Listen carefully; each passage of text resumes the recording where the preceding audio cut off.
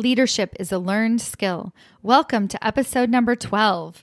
In today's episode, I am interviewing Scott Miller. He is the Executive Vice President of Thought Leadership at Franklin Covey, and he is also the author of two really fantastic books that I highly recommend that you check out. Everyone Deserves a Great Manager, and From Management Mess to Leadership Success. His perspective on leadership is so inspiring, and he's truly the definition of what it means to be a humble leader. I think you're going to get so much out of this episode, and I am just thrilled to bring it to you. Let's get started. Welcome to Maximize Your Career with Stacey Mayer, a podcast about achieving your career goals while also being yourself.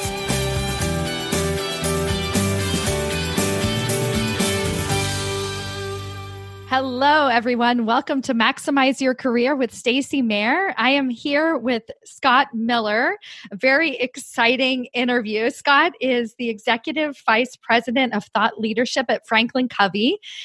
And this whole concept of thought leadership, if you've been following me for a while, you know that I advocate thought leadership as a way to actually advance your career. If you can really, truly be seen as someone who has a very specific point of view, a very specific leadership style, then that's another way that you can help get ahead so that people can really recognize you as a leader and that you really, really stand for something. So, Scott, let's just start with that. The idea of thought leadership, and what in particular does that mean to you? And it's the name of the organization that you're now the executive vice president of. So tell us a little bit more about that. Well, Stacey, nice to be with you. Thank you for the platform. Look forward to our conversation. So as you mentioned, I've been in the Franklin Covey Company for 24 years. That, of course, is the company co-founded by Stephen R. Covey, right, of the 7 Habits of Highly Effective People fame. That book has now sold 40 million copies. Unbelievable. He kind of raised me from an early professional to where I am now. He has since passed. I was the chief marketing officer for about 10 years. Prior to that, 10 years in sales and sales leadership. About 2 years ago, I transitioned out of that role by my own choice and became the executive vice president of thought leadership. You know, we hear that word so much right now. Thought leadership in simplicity, it's really public relations. Right? Gone are the days where your company issued press releases or tried to get a reporter on the phone from the Morning Herald. Those people don't work there anymore, right? There's no more press releases. I mean, there are, but not really. Thought leadership now is really how any organization promotes their point of view, their expertise, how they get their word out, whether it be through books or speeches or TED Talks. Yeah. All those same principles for a company can apply to an individual. I mean, look at me, right? I was a corporate officer, fairly behind the scenes for the last 22 years. Made a bold, somewhat controversial step out. I still am very much in the firm, but I'm maximizing my LinkedIn profile and my Instagram and my Facebook. I write a weekly column for Inc. magazine. I'm the author of 2 books now. So there's no question that everybody in their career deliberately, appropriately can think of themselves as their own thought leader.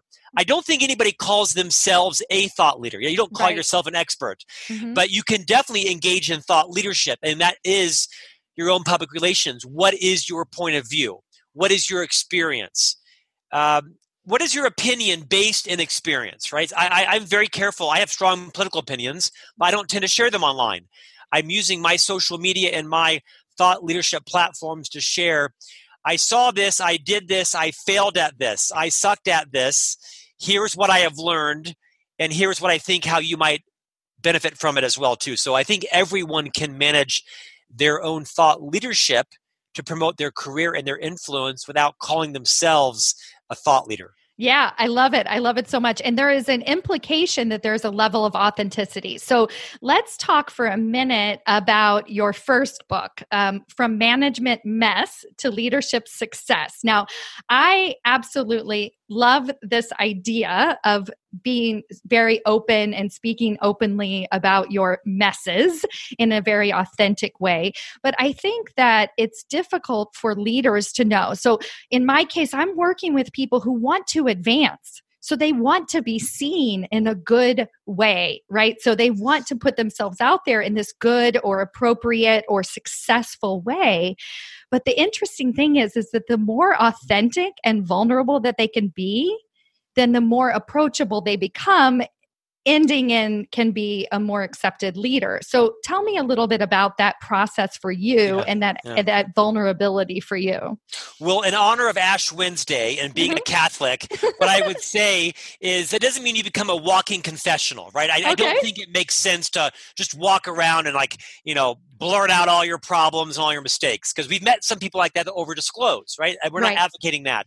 What I'm advocating is that, you know your culture and you know your audience. Not every culture is as accepting as the next might be, but the general premise is there's great power in being a vulnerable person, right? Some people will weaponize it against you. So I don't go into this naive. As the more vulnerable you become, you need to make sure you understand that some less secure people will try to use your vulnerability, your admissions, your authenticity, your transparency, your translucency against you. Most won't. Mm-hmm. Most people will cleave to it and find it very refreshing. The premise of the book that I wrote, the first book, Management Mess to Leadership Success, is all based on the fact that even as an executive officer in the world's most really legitimate global leadership development firm, I've got tons of messes, right? I mean, leadership of people is not easy. It's very hard. It's sloppy. It's unrelenting. It's often unrewarding in the short term. Not everyone should be a leader of people. But I'm pretty unpopular in some areas of the leadership industry because I don't buy into this idea that everybody has leadership skills. Now, maybe lead yourself and lead a project, but I don't believe everyone should be a leader of people. I do think some of the best leaders of people, however, are the people that have enough confidence, enough humility to admit their mistakes and admit it in a way that's helpful to other people, right? To acknowledge the fact that we all have messes in our lives. I mean, I've got a resume and a curriculum vitae a mile long of successes. I've got 2 miles long of messes, right? Anybody you talk to that's had big success in life, they will tell you, oh, no, this was a lot of challenge, a lot of mistakes, a lot of being fired. I read last week where Harrison Ford was in an interview about his long-term marriage to Calista Flockhart. I think it's his third marriage. And he said that for 15 years, he toiled as an actor with no recognition, right? There's no such thing as bursting on the scene or being a, overnight sensation. I think there is enormous power, especially in now with a younger generation sweeping into the marketplace. They want to work with and for relatable people they can have real conversations with. That doesn't mean there isn't formality. There's not a pecking order, because there is in most organizations. But I want to be able to talk to my leader in a real and authentic and vulnerable way, my fears, my concerns, my passions, my own insecurities.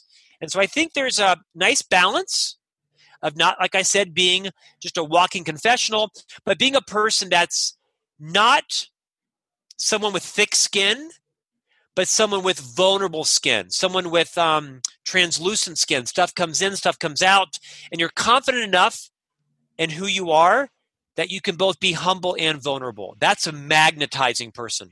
Now, you were more on the thick skin side for most of your career. And I would say that a lot of my clients tend to fall on the thin skin side. I guess if I don't ever hear anyone say that term, but I think that it would be more that they're given feedback that they need to speak up more, that they need to advocate for themselves more, that they need to be more outspoken, right? So you were on the thick skin side and you found that level of vulnerability, but I'm not touting your age here, but I've heard you say in other interviews that, you found this out in your 50s. So tell us what happened, what shifted that allowed that level of vulnerability in for you. This is a 3-hour podcast, right? Exactly. That's exactly right. Like you, I host a podcast. It's a pretty substantial podcast for Franklin Covey called On Leadership. And I'm privileged, like you, to interview influential people. Not sure how I got on your podcast, but I'm delighted to be here. But I was preparing for an interview with the famed actress and producer-director Viola Davis.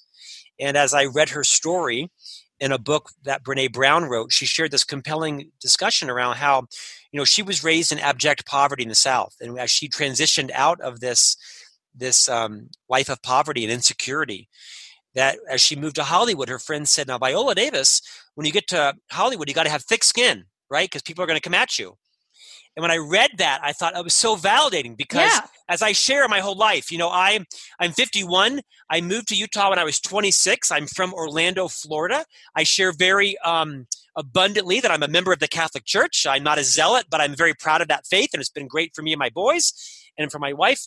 And when I came to Utah, there weren't a lot of Catholics, right? Back in the 90s, it was like the local priest and myself, and that was about it. And as everyone knows here, the dominant faith in Utah is that of Mormons, right? Latter-day Saints, lovely people. And I love them, and I value their right to believe what they want to. They're also a very evangelizing faith, which is great for some people. I'm not used to that. So when I came to Utah, I took on this persona of being, really thick-skinned, and I'm really confident, and I'm firm in my faith, and, buyer beware, so to speak.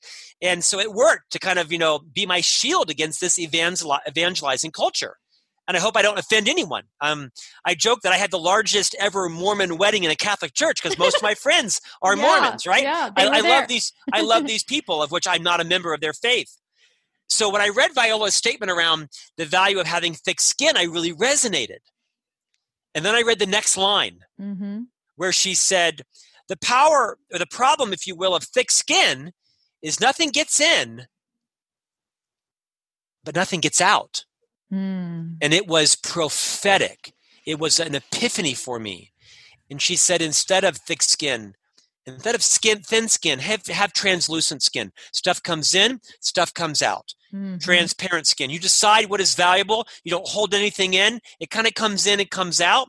And that was a profound prophetic experience for me reading that, because I think I lived too long with thick skin.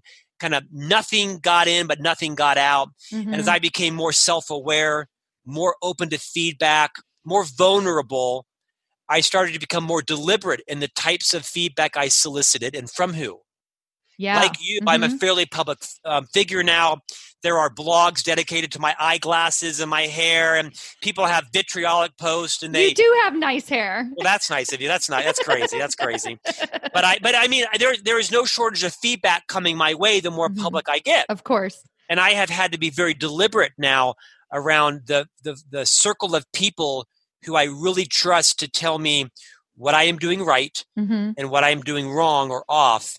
And that has been enormously valuable to me. It's a lesson I honestly didn't really learn into my 50s, the whole thick skin versus thin skin thing, and which feedback and from whom to really source and action on, or say thank you, but I'm not going to change that. I'm okay with that. Right. They talk in a strengths-based approach about fatal flaws. And I think that this intimidating approach that you started to realize after a while, it can become a fatal flaw in both your career and your mental headspace and everything that you do. And at some point you have to say, okay, how do I want to proceed? Yeah.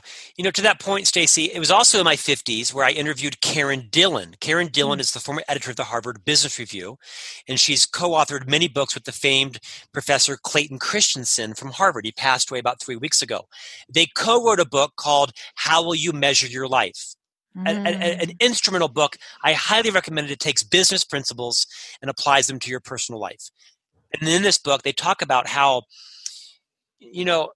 it's confident people that can be humble people. Arrogant people are incapable of being humble. But humility flows from confidence. And there's this nice balance, this nice tension of being vulnerable and being confident and being humble and being open to change, right? I think it's an art. And the more mature we get, the more comfortable we are with our strengths and with our weaknesses, because any strength can become a weakness if overplayed. Exactly. And I've learned a lot from Karen about this just delicate tension in all of our lives of balancing humility and confidence. And I think if someone asked me recently how to define leadership, and that's no problem, right? I've been in that space. But I defined leadership as a balance of vulnerability and confidence. Oh, that's wonderful. I love that. So speaking of confidence, if you, I guess I'm not too presumptuous to say this, but I was thinking about you and the leadership style that you describe in Management Mess before you had this shift. And I think that some of my clients would describe you as maybe not their favorite boss or intimidating. using words like that. So if you have somebody in your organization, or if you had anybody surprise you along the way who really was able to advocate for themselves, to meet you where you are, not to be intimidated by you, but to really use that authentic side of themselves to speak up, to say, Scott, I want this opportunity, or whatever that particular thing is. Do you have any stories like that you could share? I do. Another dear friend of mine is Seth Godin, the famed marketing author, and Seth's been very generous to me in my life. I've learned more from him than probably anybody else other than my parents. Seth taught me the value of understanding the difference between being fearless and being reckless. Okay. And that may sound like a duh to you and to all your audience, but I'm telling you, it wasn't my 40s until I realized, I've spent so much time being reckless when I thought it was being fearless. Not reckless as in unethical stuff, or with, drugs or alcohol, right? Just with people's feelings, with my brand, with my reputation, with my interpersonal relationships. So as it works to building your brand and working with your boss and your leader, make sure you have a good check on, are you being reckless? Are you being fearless? I think strong leaders like strong team members. Strong meaning in a delicate way, but in a firm way. Ask, question. Yeah. Right? I mean, I'm a very strong personality. You can feel this. You can hear it. In fact, you can see it on your camera. It doesn't always work to my advantage, but I tend to gravitate towards other strong people. So would you say, even if somebody didn't have the same leadership style that you had, if they asked, if they approached you in a direct way, you would respond to that? Oh, it happens all the time. It happened a few weeks ago. I had an individual who reports to me, a female, happens to be in her 60s. She's very competent, and she approached me about something that she wanted to do. And initially, I was thinking, well, no, because that isn't your job. And the more that she pushed on me, articulated kind of her business case, if you will, and her passion around it and her reason, I continued to listen. I didn't come on board right away. It took actually a couple of days for me to kind of keep revisiting it. I thought about it, and I thought, you know what? I came out of the gate kind of strong against it, and why am I so resistant to that? And people have given me opportunities that maybe I didn't deserve. Maybe I should pass it on to her. And actually, after about 2 weeks of kind of coming full circle, I'm actually not just accommodating her, I'm championing her in it. Oh, because fantastic. I was proud of her boldness. And so I think it's all in the way you do it, right? Balance your courage with diplomacy, right? Meet the person where they are. Think about what's in it for them as well as what's in it for you. Most people will help you. They just need to know how. And so don't be afraid to ask for help. People can't help you if they don't know how to. So I would say no one gets fired for being bold. No one gets passed over for being bold. Just balance that boldness with diplomacy and with a reputation of delivering. Yes. I think that's an issue where too few professionals looking to advance their career do not live the law of the harvest. This is a principle. And the principle comes from the farming, industry of living the law of the harvest. And that is that I'll use a potato farmer as an example. Potato farmers, every several years, in addition to rotating their crops, they will in fact plant a money-losing crop, like alfalfa or something, where they won't make nearly as much money as they would in potatoes, but the nutrients that the alfalfa puts back in the soil allows them to grow bigger potatoes next year that yield more money. It's a great metaphor for your career. I think too many people try to harvest too soon. Plant, fertilize, water, mow, plant some more, fertilize some more.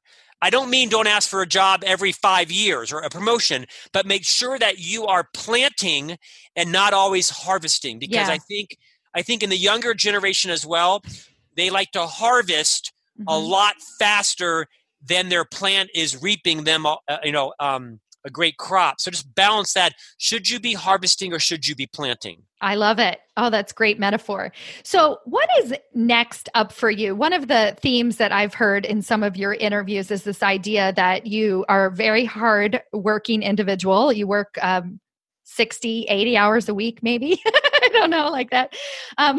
So I don't know if work-life integration is a thing for you. If, basically, what is your next level of growth? Yeah. What are you working on right now? I'll answer that kind of backwards. So there's no such thing as your personal life and your work life anymore. That's gone, right? That was something in the 80s or 70s or 50s. I don't even know, right? It's your whole life. Mm-hmm. You have just one life right now. I am 51 years old. I am a named executive officer at a public company. I am wearing tennis shoes and a pair of jeans, sitting in my sunroom. I have my 5-year-old son sitting out about 4 feet from me playing with a kid from school. And any minute, my wife's going to leave and go pick up the other 2 boys. And I've got a series of conference calls all day long, right? This was unheard of 20 years ago. Right. But I'm working from home. And this morning, I took my boys to Ash Wednesday service and dropped them off at school at 9:30. And I also was on the phone at 5 o'clock on a call with London, right? So my day has been in and out all day long, personal, professional. And I will go till probably late this evening, both personal, professional. So for me, life balance is balancing my roles in life, right? Mm-hmm. I was up at 5 working for my company, and I also was at Mass and at school for 2 hours mid-morning, right? So not all of us have that luxury, but I think more and more that's more the norm. Right. And people want flexibility. People want to be a parent. They want to be have a life, right? They don't want to burn out. And 3.6% unemployment shows everybody we've got options. So organizations, leaders are going to have to be more accommodating to people wanting to flex throughout the day in their work life and their professional life because it's now one. What's next for me is a lot. I'm on the rise, I'm told. Woo-hoo! We'll see. Thanks to people like you. I'm glad I found you when. Well, thanks to people like you.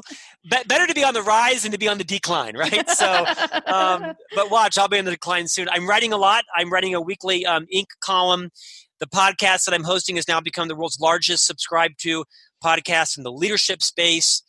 I'm writing more books in the management mess space. I just co-wrote a book for the company called Everyone Deserves a Great Manager. It debuted on the Wall Street Journalist at number 3. So I'm just trying to perfect my own vulnerability and share the lessons that I have learned, the many messes, as freely and abundantly as possible. The days of me putting on a good front are over. Yeah. And just trying to be really authentic about my mistakes, my fears, my wins, my losses, and try to impact as many people coming behind me as possible on the lessons that I've learned that are immense. So I'm embarrassed that I said I'm on the rise.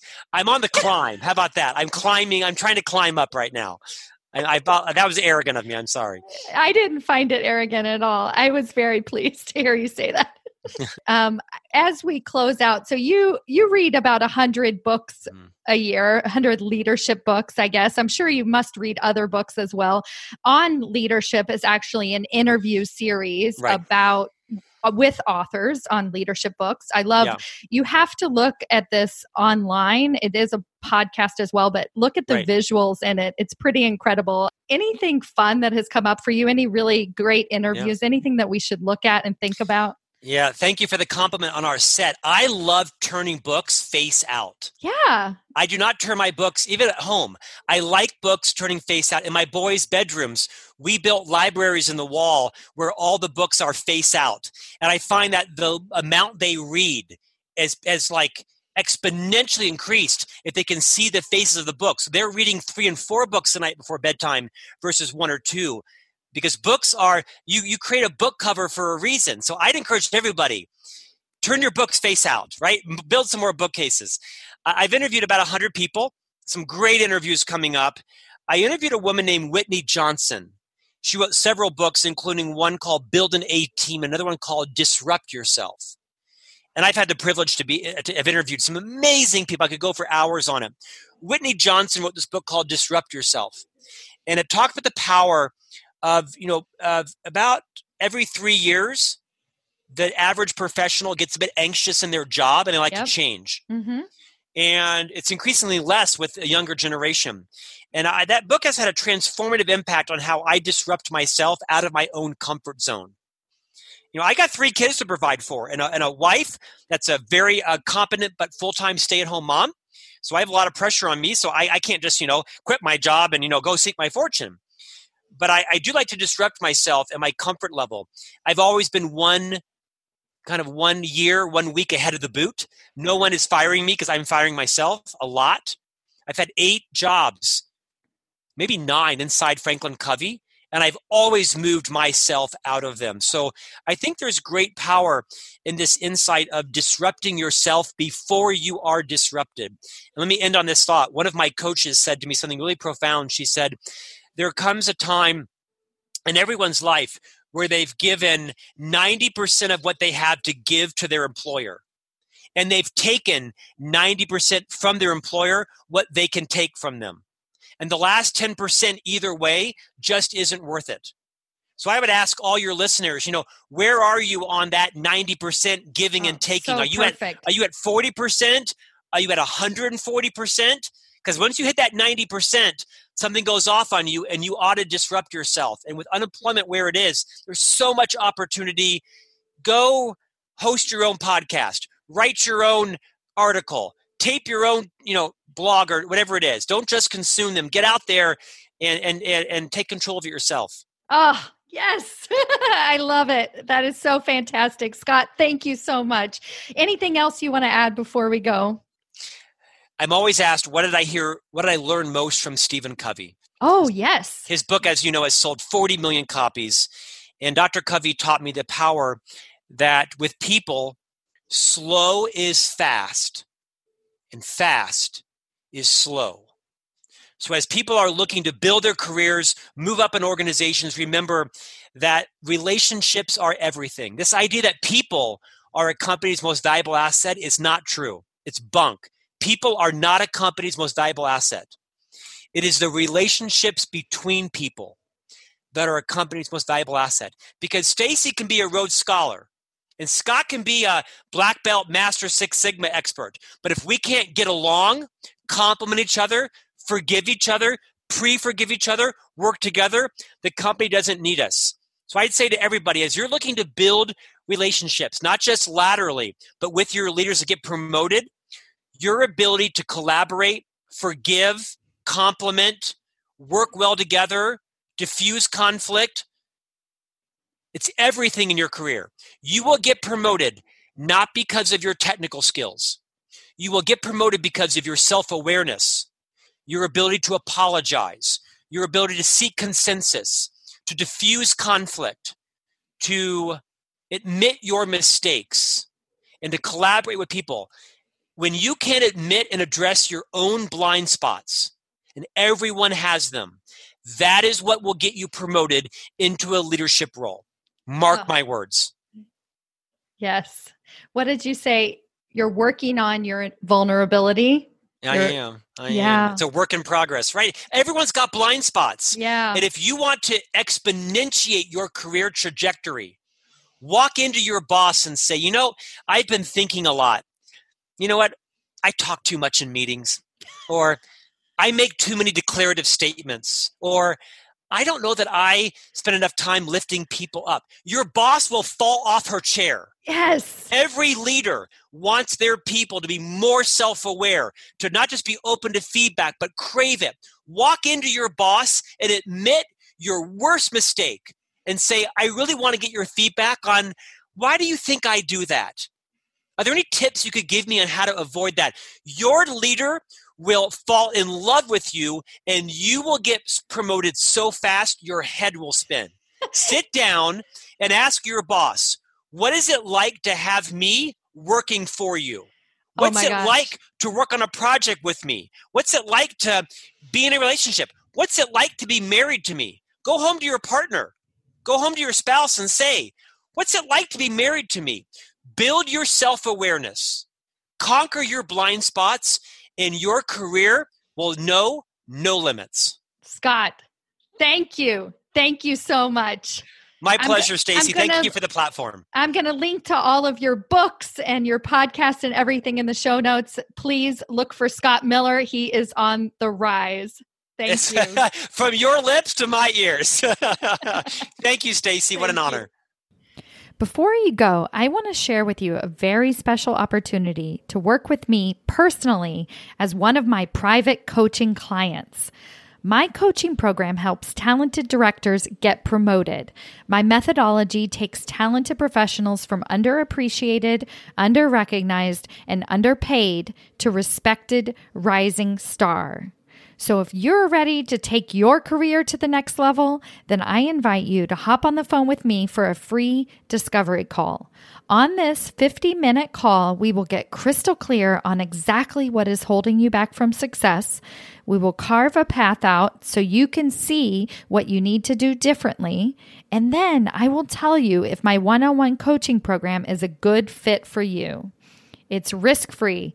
Sign up at staceymayer.com/apply. That's STACYMAYER.com/apply.